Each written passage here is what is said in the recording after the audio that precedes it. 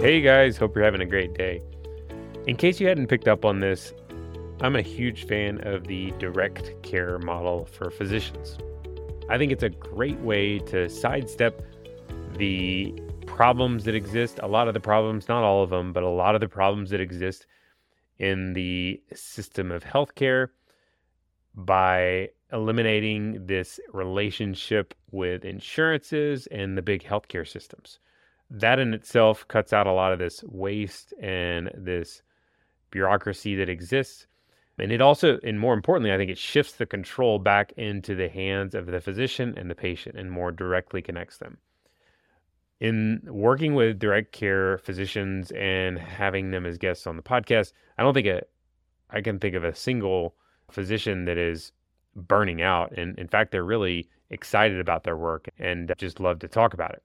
You can check out, I had my friends Ryan and Katie Brown on a while back to talk about breaking away from primary care to start a concierge practice.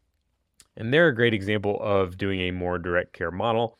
And in the coming weeks, we're going to be talking with more direct care physicians so that you can hear their stories. So make sure to check those out. So I would love it if more physicians just completely jumped ship and went all in on this direct care model overnight. But I also recognize that it's a big jump, and a lot of you are probably like, is there a little bit less of an intense switchover? And maybe some of you are interested in some sort of a middle ground. So the good news is that there's a fantastic middle ground that I've recently discovered. And so many of you could get into this platform that exists relatively easily. And today I'm excited to have a conversation with the founder of this platform that is designed to help match physicians with direct paying patients. My guest today is a practicing vascular surgeon. She's an entrepreneur and is the founder of UberDoc, which if you haven't heard of it, make sure to go check it out. It's a really cool platform that helps physicians to have kind of a side hustle while still carrying on their normal practice, but have that side hustle that still utilizes their expertise and also gives them the opportunity to test out this direct to patient care model. So I think a lot of you are going to be interested in just at least checking out this platform. I'm super interested in it. And so my guest today is Dr. Paula Muto. In our conversation, we talk about some of the problems within healthcare. She shares a lot more info about UberDoc, and we discuss how it's helping solve some of these big problems in healthcare. So we also talk a little bit about this idea of physician entrepreneurship. Her being a physician entrepreneur, she has a lot of insight in that. And so make sure to check out the end too, where we talk about her predictions for the future of healthcare and the direct care model. So I'm excited to share the conversation with you. And so I'd love to jump into it now. I hope you enjoyed as much as I did. Paula, thanks for joining me today on the podcast. Thanks for having me, Dan. I'm looking forward to our conversation. We've been catching up on some of the cool things you're doing. You're doing a lot of really cool things as far as solutions in healthcare. And you've got this UberDoc thing that's really cool. I'm obsessed with it. I was checking out the website. I'm like, how did this thing exist for so long and I didn't know about it? And so I'm excited to talk about that stuff, a lot of cool different things you're doing. But before we get into that, I was hoping if you could share with our listeners a little bit about you and like how you've gotten to where you are professionally. Sure, and thank you. We have been. I like to think we're the best kept secret, but anyway. So I'm a surgeon. I'm a general and vascular surgeon, probably from birth. My dad was a great surgeon. I'm married to a great surgeon. My brother is a surgeon, and two uncles, all in Massachusetts for a collective century. So you can see it's a family business. So I've been in private practice my entire career. I trained in Boston, and I'm about 20 miles outside Boston, working in both in for-profit hospital, independent hospital that cannibalized each other. We went through pre-Romney care, Obamacare, based care. So I'm a kind of a frontline person watching all of this. And then I started to realize the system is terrible and patients are not getting what they need and they're getting charged way too much and they're getting delayed. So I said, how could I fix this? So I started to write angry letters. So, and angry letters to the Wall Street Journal or New York Times. But so then I thought, is it just about writing angry letters or could I try to change it? So I came up with a very simple solution. I said, what if a patient could find a doctor who was nearby and available, make an appointment without making a phone call, and pay a transparent price. What? And make that price a little lower than commercial insurance, but a little above Medicare to be legal. And then I went to my doctors. I said, would you take a patient for a little less money if they paid you cash? And of course they said, absolutely. So I went to my doctor's lounge, and then I went to other doctor's lounges, then I went across the state, and then I went to other professions and that specialties, and I crossed the country multiple times, and I couldn't find a doctor who said no to me. So then I knew we had it. We have all of the doctors who are coming to the table to take care of patients through a transparent model.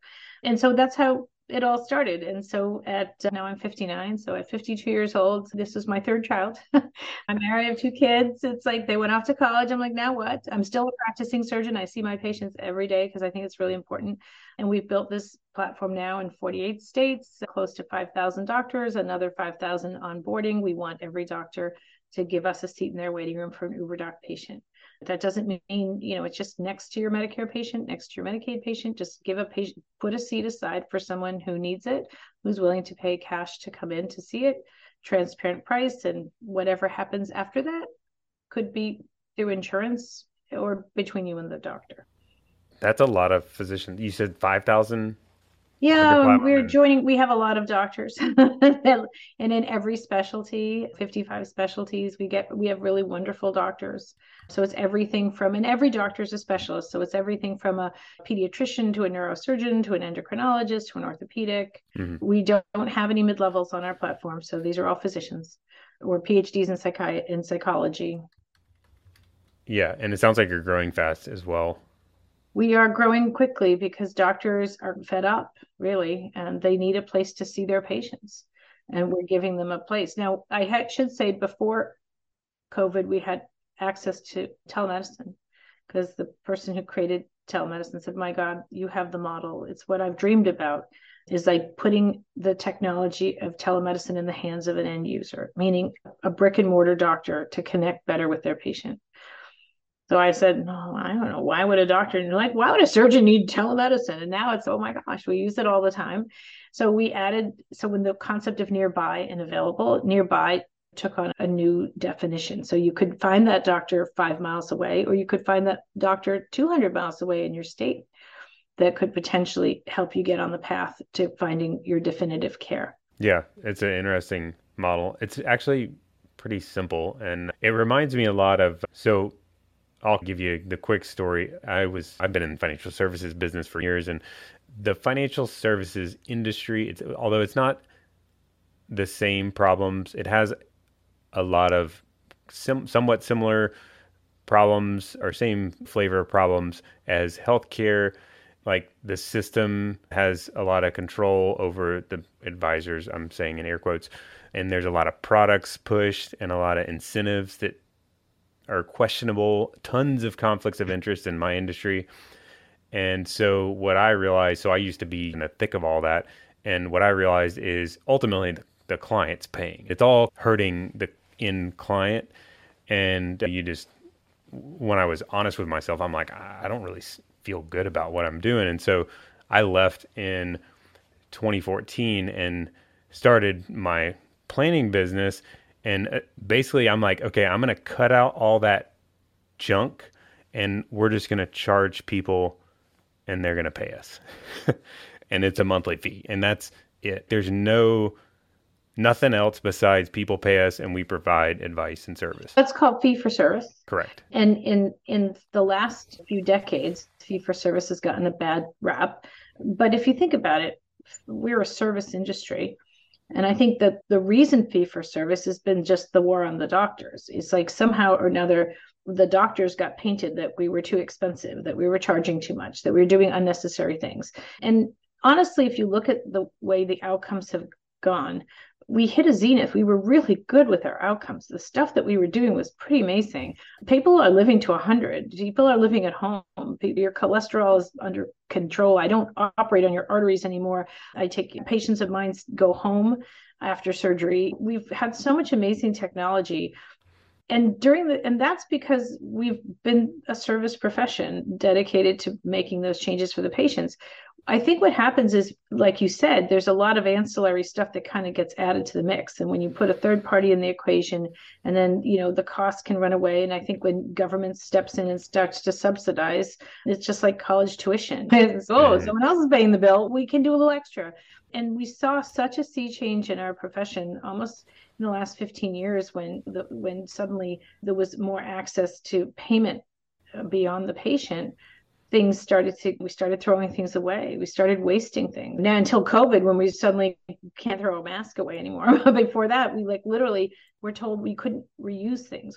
Had to throw away things. We had to not be very green, and for not really any good scientific reason. But I think that the narrative has always been about this kind of globalization, standardization of healthcare, and that there's a one size fits all. And that's just not where medicine is. It's extremely precision. It's the most personal thing in your life is your health. And there's so many wonderful, inexpensive ways to keep you healthy but you have to get to the people who are learned, that spend their lifetime in the service to do that. And I think that's what makes us unique in this model, is we're trying to return people, tell them that there's this option for them.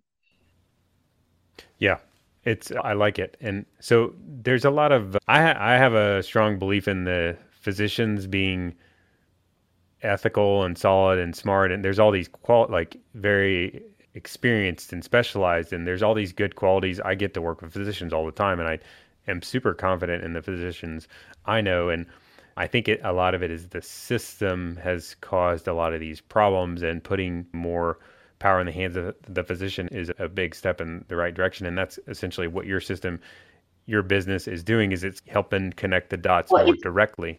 It's also reminding the doctor that the patient's paying.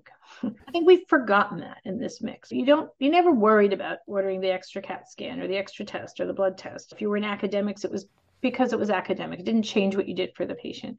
If you were in practice, you'd say, oh, I'd feel more comfortable. That was a famous line. I would feel more comfortable if I got another image. But is it about me feeling more comfortable, or you, the patient? And at the end of the day, the concern and the fear and the anxiety that generated the test, now that test is, the patient is paying extra for that. And I feel like that generates a whole nother layer of anxiety and pain for the patient. And then, not to say that you should ever withhold important treatment, but many times we forgot that there is in fact a patient at the end of that equation that either has to receive that treatment or pay for that treatment. I think in the 1960s and 70s, we had a very paternalistic model of medicine. It was born out of this kind of military model, top down. We know what's best for you. Doctors know what's best for you, right?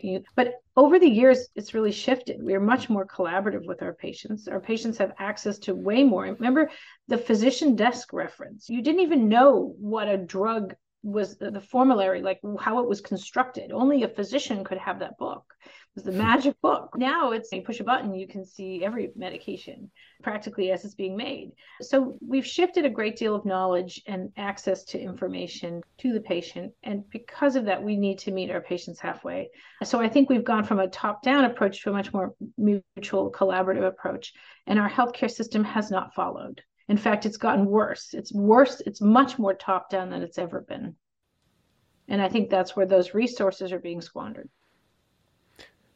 Yeah. And so the system, I mean, it seems simple to me. It's okay, let's just work outside the system in certain capacity. You can't completely work outside the system because people have medical expenses that are too expensive and unanticipated expenses.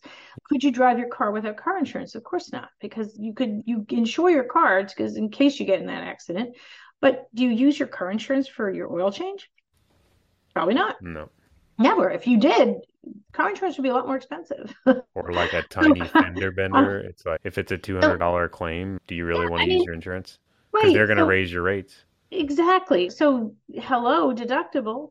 You have a high deductible health plan. What's the first thing you do is you pay out of pocket anyways. And then you say, I want to go through my insurance so that my insurance company knows.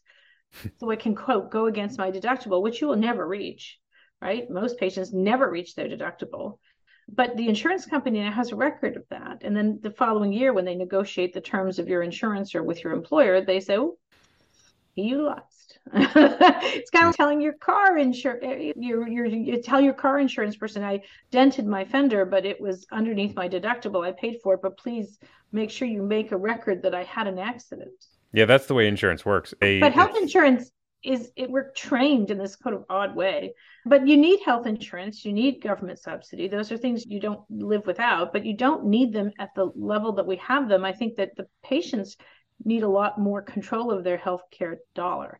And I think they could spend it better in many places that they perhaps couldn't have spent before. And UberDoc is just one of those mechanisms to find people where you can spend that healthcare dollar in a more direct fashion with more value for you. But insurance is part of the equation. It shouldn't be all of it. yeah, you can't. It would be incredibly difficult to like completely exclude insurance or self-insure completely, and for an individual especially. And you just have to have. It's There's a difficult. catastrophe type situation you could come up with it, and there is a place for it, but it's these little things that have like It's primary care especially. it's decimated. And but also part of getting back to the behavior of the insurance companies, they've been enabled quite a bit in the last 20 years. And they've been allowed to grow and consolidate services, which includes setting the price for medication. Say, for example, now I can go to Dr. Muto and she's affordable. So maybe I don't need to carry that huge insurance anymore now, but Dr. Muto is going to prescribe that medication, and that medication, it was $5. Now it's $500. So you better buy the insurance to buy that medication. You see how the insurance company now owns the pharmacy benefit manager. So they're the ones who are setting the prices. And then there are people like that are disrupting the model, like Mark Cuban's company, Cost Plus, which is just saying, hey, if we can buy it, you can have it for 15%. That's it. In other words, we're not going to add anything else to this. And I think that those kind of models are important and they're in demand. And ultimately, the Congress and the federal government will have to decide how much of our tax dollar wants to continue to go to fuel these middlemen who are like really increasing the price for everyone. And I think that's something that the voters need to consider very significantly. So how might this work for like a say I'm a practicing physician, I have whatever, a special maybe a specialized, say I'm a surgeon. How does this fit into my existing practice? So it's built and designed at the level of a fourth grader, which is great. So we're very Perfect. anti-epic. We don't integrate electronic records. We're really simple. We're just an appointment maker. So that doctor, like most doctors, are creatures of habit. Patients on Monday, you operate on Tuesday, you go to the clinic on Wednesday. So you just find one of those routine days and say, okay, give me a seat in your waiting room. You start your day at 8:30, put a seat aside for 8:15. It's like a house seat at a Broadway show. It's like the critic seat, and let it sit every week for the next 52 weeks. That seat's there, unless you're on vacation, and see if someone buys it. That's all.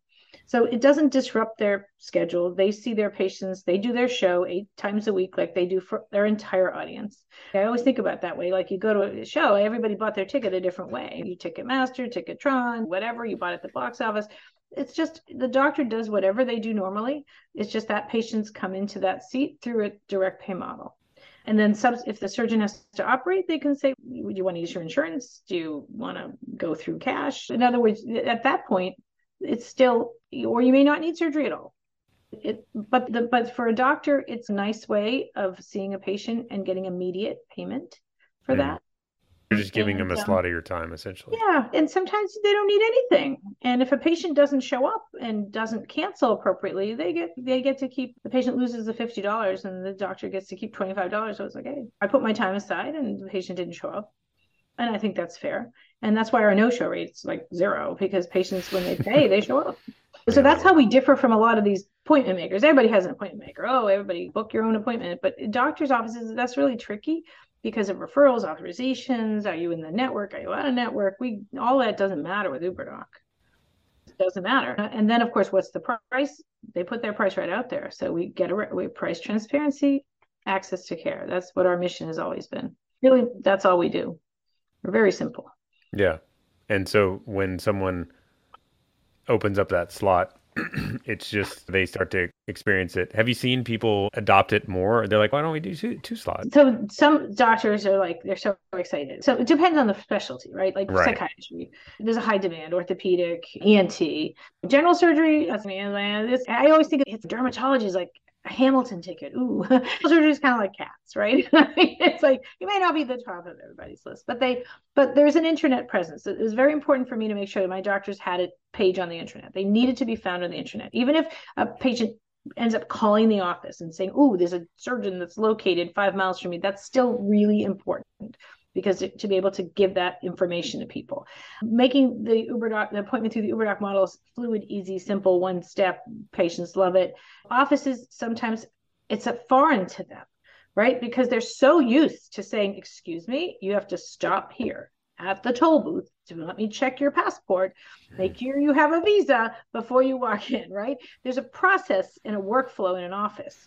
And sometimes it's hard to undo the incumbent, right? Because they're coming in through this wonderful push a button back door. You don't need to do all of that. Mm. Unless afterwards you need surgery or an X-ray or something, maybe then you need it. But so that's been a little bit of our challenge is some offices that are still like trying to embrace this easy pass. It's like the people who still go in the toll booth lane because they haven't gotten their transponder yet, right? Yeah. Like, I gotta just go that point, right? Hmm. And maybe they have a transponder, but they still end up in the wrong lane. Right? And so that's basically there's a cultural divide sometimes with that.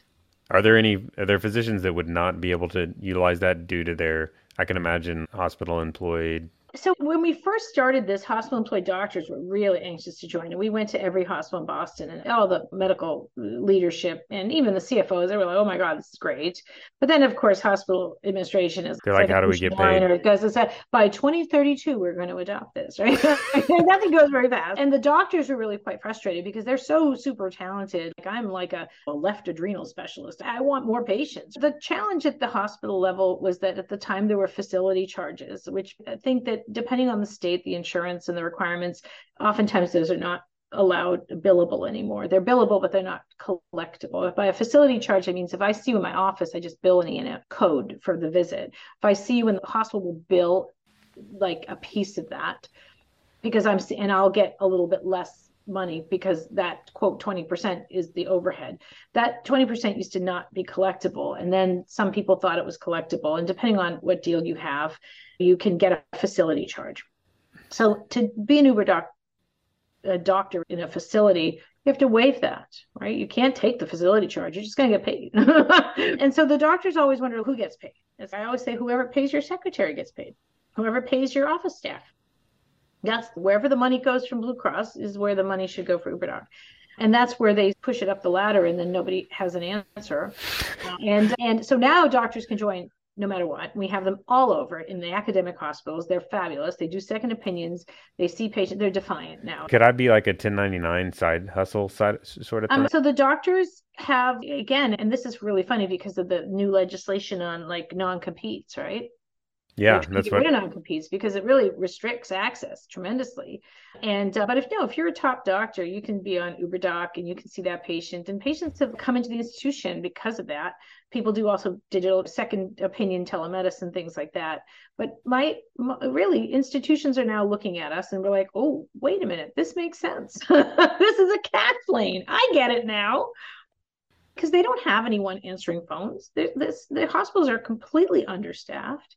Even on a good day, it's really hard to train and retain people to do the nuclear codes necessary to get a patient in the door and get payment for it. So this actually is simple. And my dream and my request, and we're beginning to see it now, is that every doctor can be an UberDoc, whether you're sitting in a Mayo clinic as a super specialist, or sitting in Mississippi in a rural clinic, or sitting in Colorado as a psychiatrist. Everyone can be an UberDoc as long as you're credentialed. Mhm. And there's no reason not to.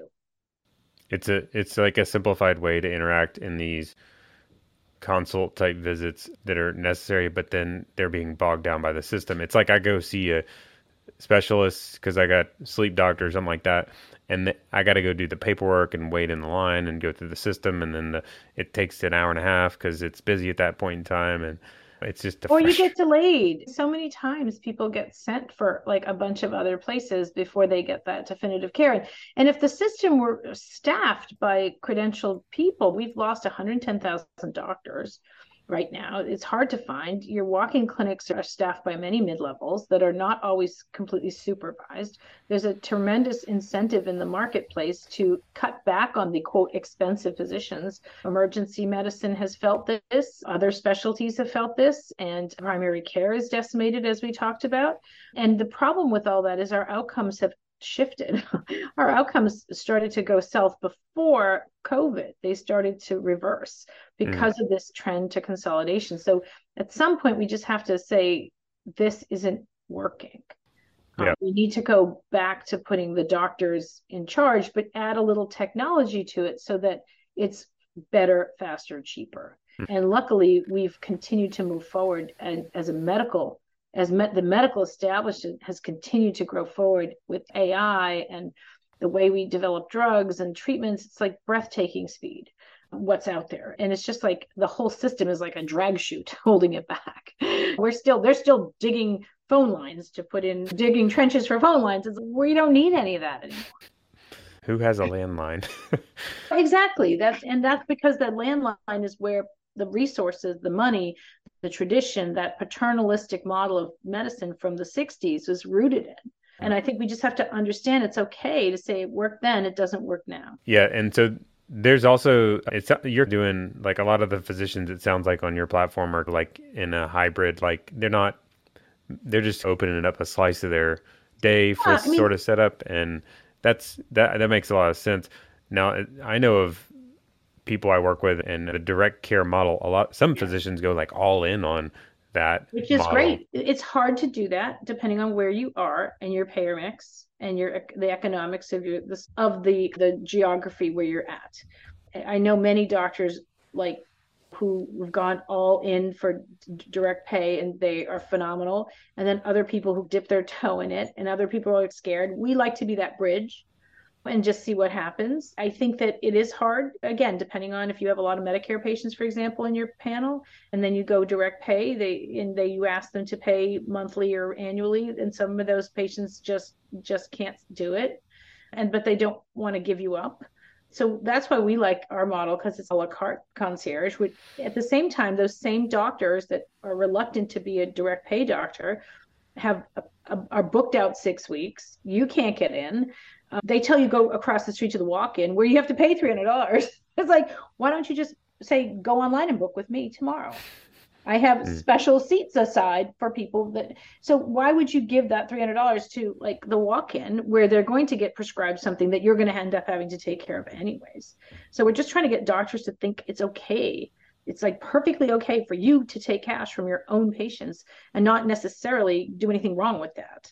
I think there's a great sense that charging a patient anything is wrong. But honestly, patients are charged way more in what they've put into the system through their payroll, through their paycheck, through their taxes, through their insurance. Ultimately, direct a transparent transaction. It's not that expensive seeing a patient in the office, or it shouldn't be.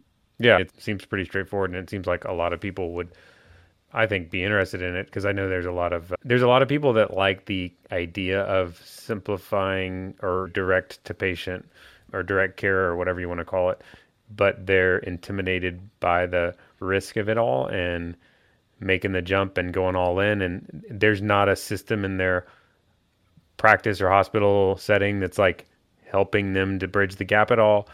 And so that It's seems just a like supermarket aisle for cash. At some point, everyone needs to do it. The pushback is that the fear is that if you show a price, you're stuck with that price. But the only fear of showing a yeah. price is that the insurers make you afraid to show. They don't want you to show that price, right? Because then the value of their product, right? Then why would I need to buy all this insurance if I could add up what I pay? So I always like the thought of like individual health equity is what I call it. Like you buying a house with a mortgage or you're paying rent. When insurance is like rent, right? And you pay a lot of rent and the rent keeps going up and the landlord doesn't pay your electricity anymore. They don't pay your water bill, if you think about it. But when you buy a house, you're still paying money every month, but some of that, but that month is that, but some that money will come back to you in equity. And I think if you put into a health savings account some of that premium, be really nice to be able to say, this is what I can pay out of pocket. And ideally, if you paid every doctor visit out of pocket and just used insurance for the hospital or something expensive, that would make a lot of sense. And but the cost would go way down of the cost would go way down. Doctors would get funded. They would keep their offices open. The problem is like nobody right now. It's like you pay this high premium, then you have this deductible, then you still have to pay for your surgery. You still have to pay for your doctor. Like the patients they don't understand. And prices are skyrocketing because of the lack of transparency. Partially, there's a bunch of reasons, but it's just not going the right direction. You just have to look at the numbers and see the massive profit, and it's buoying the consumer price index and maybe helping something, but it's not right. It's not right anymore because it's not the way we practice. Now interfering, it's not facilitating. I will say it's obstructing the way and patients are afraid to get care. They're not afraid anymore of their disease. They're afraid of their bill. Mm-hmm. Yeah. And the doctor can control that piece of it by being transparent if they have the autonomy within their practice to do. And that's the weapon that I give them with UberDoc. Yeah. As a patient, I'm like there's a lot of appeal to me to just paying somebody a few $100s to get that objectivity and reduction of conflicts and dedicated time and focus and attention and not having to wait in line. You're working for your patient. It's like you're showing up in my office with a bag of grain, right? I used to say, you deliver someone's baby, they give you a goat. Right? There's something very pure about that. It also increases the patient's, you already mentioned this, I think that was before we were recording maybe, but like when someone pays for something, they become more vested. In the current healthcare system, you don't pay for anything, so it's, the patients are not as... But they are paying. The whole business of patients need skin in the game. They have more than skin. They have blood, they have their bodies in the game. It's just that they've been told that if you pay it through this third party. Like, in other words, it's somehow going to be of higher value to you. But the third party payment now is higher than the payment that the physician or the care actually. The cost of care is cheaper than the cost of managing that care.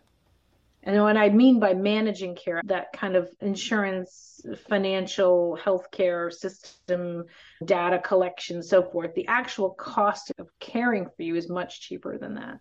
So then you're saying, what am I doing all this for? Sharing my data so that they can continue to make tables to ultimately ration care. You know what? They can get that data in many other ways, and they can get it anonymously. They do not need it through all of this massive data collection. And we spend a lot of time and energy on data. We spend more protecting data, and yet we cannot share data. I cannot look at an X-ray from a hospital that I'm no longer part of, and my patients can't see it. They can give me their portal, but I still can't see it. So now I just tell them, please just take a picture of it on your iPhone. You get a disc. They give you a disc. I don't have a computer that opens a disc. Yeah, what do you do with a CD?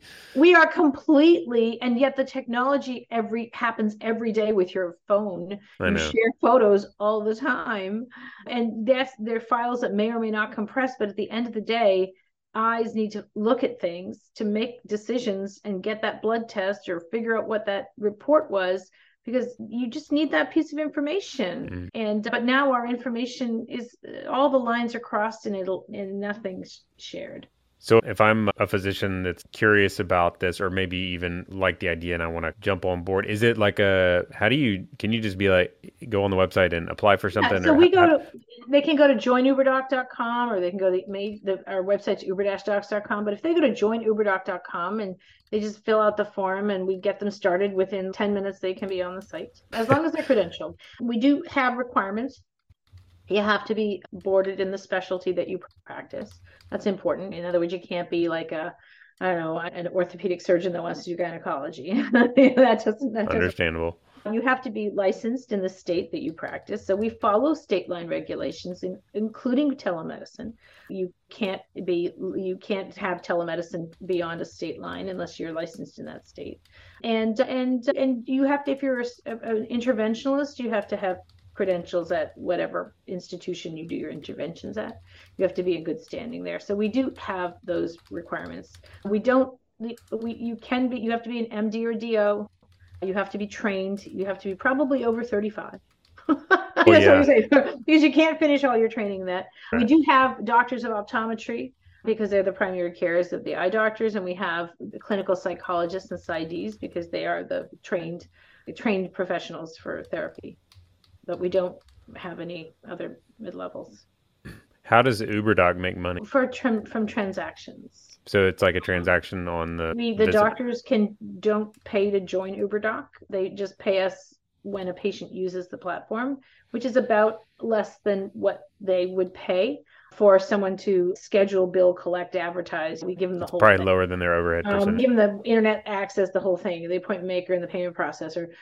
If doctors, we do have subscription models as well. If doctors need something more from us, they need telemedicine perhaps, or if they want a marketing package, or if they want to use us as their booking platform, then we would change the equation to unlimited usage kind of thing. But most patients right now, we're really going with the transactional model because we don't see UberDoc replacing your entire waiting room. That's not our intention. Our intention is everybody puts a seat aside. Everybody puts a seat aside, and that's okay. So when a doctor sees 50 patients a week, a couple of those seats are UberDoc patients. That's direct pay that pays their front end. If you have 5 doctors in the practice, that's going to pay your nurse. If you have 10 doctors in the practice, that's going to pay the salary of your doctor. That's how we see it. Just a couple, 2 or 3 patients a week is all you need to be able to put a little cash flow into your business and then see what happens. Like maybe everybody on Friday books UberDoc all the time, and then you open up more slots.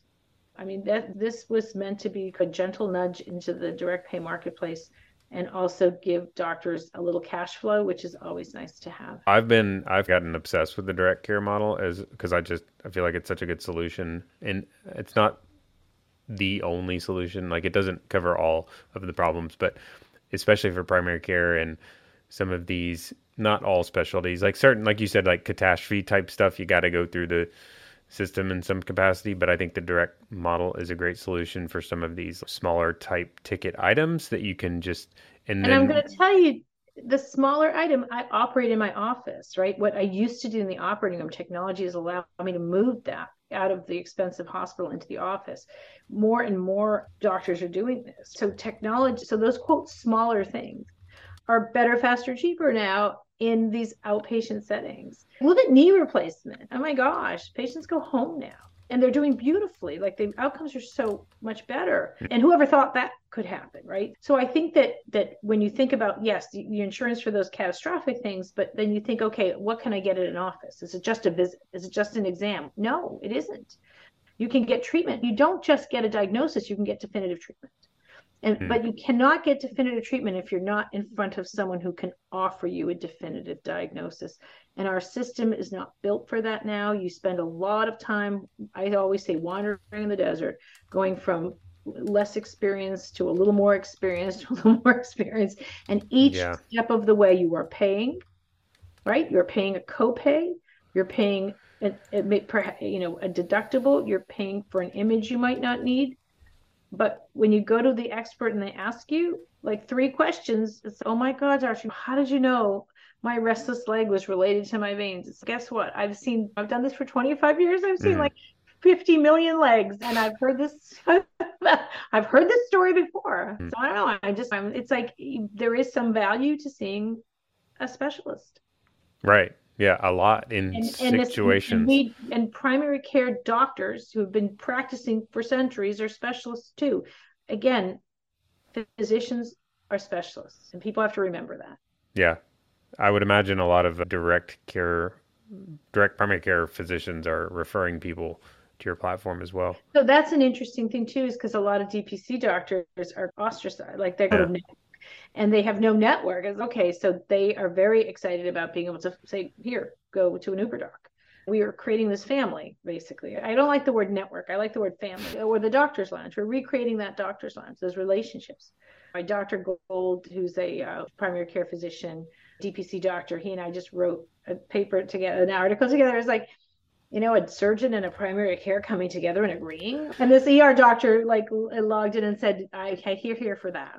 But it's just the concept of the old time where you used to, it was a handoff. You picked up the phone, you spoke to your specialist and said, I'm concerned about this patient. Can you see Mm, them today? And then you called them back and said, this is what's going on. That's right. the perfect healthcare because that's the patient in the middle that gets that benefit of those minds working together. And right now, there's no mechanism in place for that. In fact, the system has completely eliminated the ability to communicate, yet we have phones and Zooms and text messages. It's like there's no reason there that we can't build this in a way better way. Yeah, I had a random eye incident condition thing. I don't even know how to describe it, but it ended up being nothing. But I had to go see a super specialized like ophthalmologist, neurologist, and I remember like one of the visits. It was like they're because it the time I think they had to reschedule it, and they're like, we need to set up a time, but she's booked for 6 months. So it was like, uh, That she needs to be an Uber doc because then you see, because there's always a no-show. That what people don't understand is that a lot of doctors tell us, "Oh God, I don't need this. I'm booked 6 months. I don't need Uber doc. I'm booked." yeah, It's like what's your show no, rate? but your no-show rate isn't zero, and I guarantee you that even if like those 50 patients show up, you're getting paid for 20 of them. So it doesn't really matter. I said, so this is you have a financial incentive aside. And again, we don't want all 50 of your patients. We don't want you to say, okay, now I'm booked only cash pay. That's not the intention of UberDoc. In fact, on our platform, intentionally, doctors can only offer 3 appointments before the next doctor shows up. We do that intentionally to make sure that you find someone with the closest doctor to you and then the next available. And we make sure to do that so that everyone is seen because our intention is not to empty your waiting room of your patients with appointments. It's just to give people that opportunity, that option to skip the line. And you pay for it, but you don't have to pay $1,000 for it, right? You're not paying a premium price. You're actually paying a price that's a fair price. And that's what's odd about our model. We flipped the equation. We've increased the access and we've actually lowered the price, which is like, why? How is that possible? Cut out the fat. You cut out a lot of the fat. We cut a lot. And also, it's a really good business model for a Hmm. doctor. You want to see patients in your office that pay you. So as we wrap up, I really wanted to talk to you about entrepreneurship just for a second because I love entrepreneurship and I think it's such a great entrepreneurship is about like solving problems and I'm curious, would you consider yourself like an entrepreneur like when you were So, younger where you're like so, I'm an entrepreneur? so I came out of practice and went into practice on my own. And so it's actually, running a practice and being independent is like being a business person. You learn how to balance books, things like that. So my dad was an inventor. We used to call him crazy inventor, but you'd call him an entrepreneur now because he used to invent things like for pacemakers and for Yeah. like he was a thoracic surgeon. He has like something on a chest tube tray, all these things, and he'd patent them. And then he'd sell them to a company that would then, put them into their kits and sell them. And you'd get like a royalty or something. He loved it. He loved all the young people he was working with and everything. So I found myself in following in those footsteps, like the excitement of creating a platform, a technology, the smart people you're with, the smart people I've met within my profession, outside my profession. It's given me this wonderful journey. And it's also given me an incredibly good perspective on healthcare. Like I really do understand like what the insurers are thinking and what the employers are thinking. And I've always understood what the patients are thinking. And the physicians in different practices and locations, it's given me like a really good understanding. But entrepreneurship is it's not something you just wake up one day and say, I think I'm going to be an entrepreneur. It's something you get infected with. You have that burning desire to change something and you can't live without trying to fix it. And I Mm, think most physicians internally are entrepreneurs because when a patient comes to them with a problem, they fix it. That's why you go into medicine. You want to fix things. yep. I don't think they equate it to entrepreneurship, but I agree. Like I think physicians are already like set up to where they have a lot of the skill sets Yes. necessary to be great entrepreneurs and they're in this system that has a lot of problems that so an entrepreneur once you start to get into entrepreneurship you realize it's about solving problems and so when you're in this system that has all kinds of problems it's like kind of an entrepreneur's dream in some ways is like It's a challenge. But the challenge is that we're part of the problem. We enter into a system with a certain sort of understanding and narrative, and we're ready to change in an instant when it comes to a treatment. Like if somebody tells us this procedure now replaces this one, or this treatment's better than that one, we change instantly. We adopt technology flawlessly, but we are accused of not being able to handle technology when it came to electronic records. Why? Because it didn't gel with our workflow. It actually impeded us. It didn't improve what we did. And because no one asked us, no one said, let's go to the end user and say, here's the technology, help us develop it.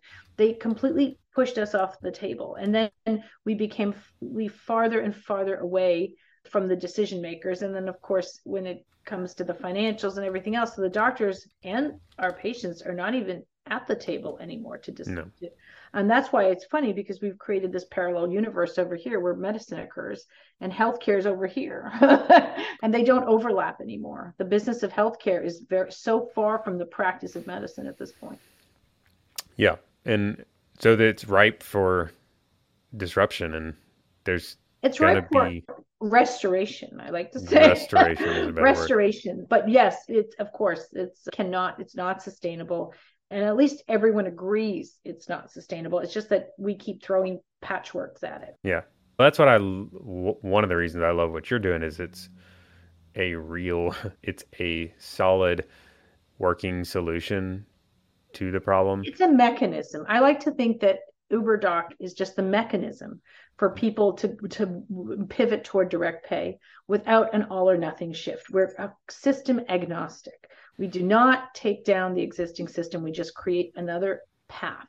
You're driving to the same city. You're just using a transponder now and going in a high occupancy lane. You're going high vehicle lane, a commuter, as opposed to going through the traffic. That's all we're doing. And eventually, if that commuter lane ends up being crowded, then you create another one. And then that becomes the other way to get there. So this is all we're doing, is just offering an opportunity. Let the end users decide. In this case, it's the patients. And I fervently believe the patient should own their healthcare dollar. They are the best people to decide how to spend it. I don't like incentives.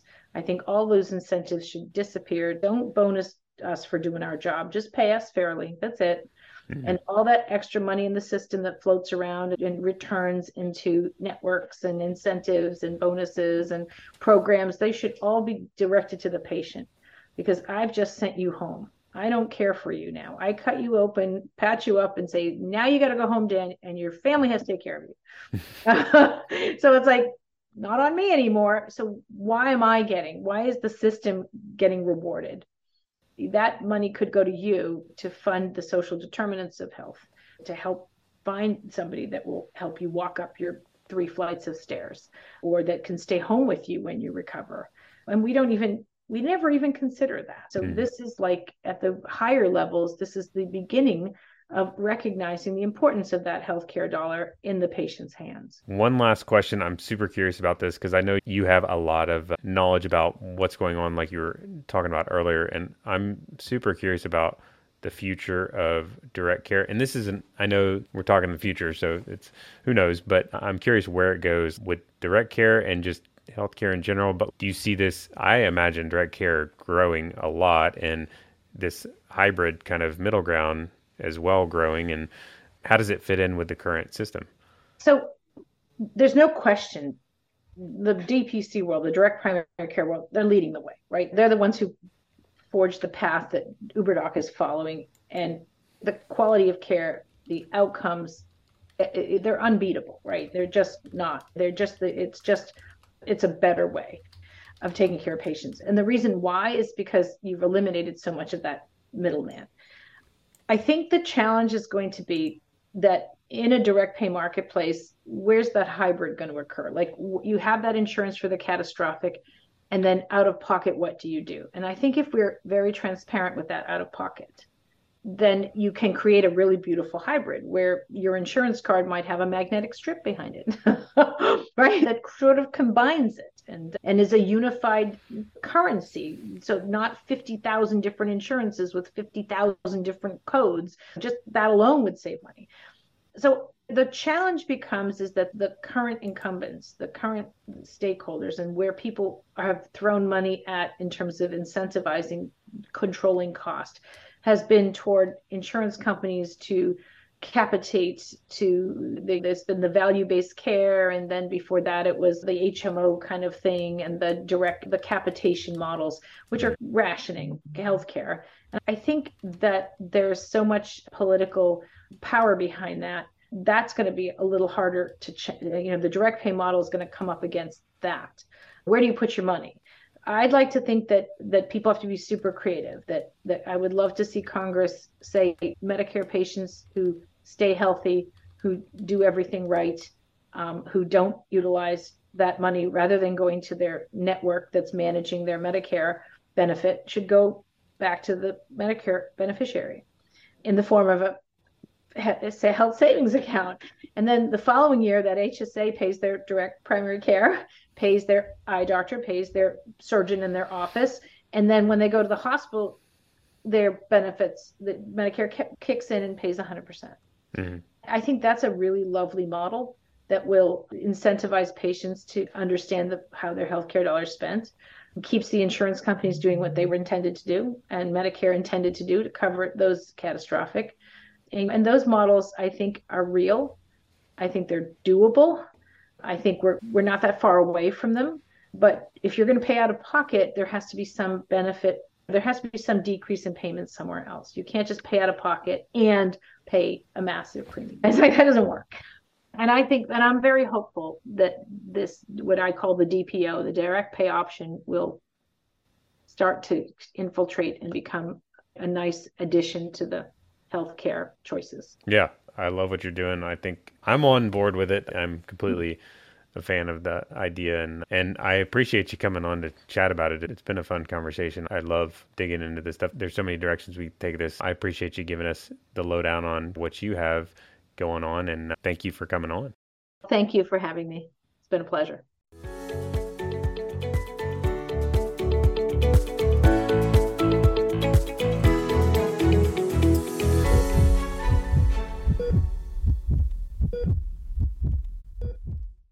Please know that anything I've said today in this podcast should not be considered advice.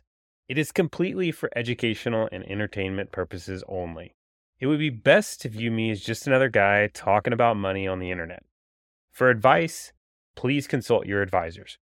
If you don't happen to have a financial advisor already, I happen to know a firm that's absolutely fantastic. It's actually the firm I started and currently run now, Ren Financial Planning. And we would love to get to know you better and see if we might be able to help.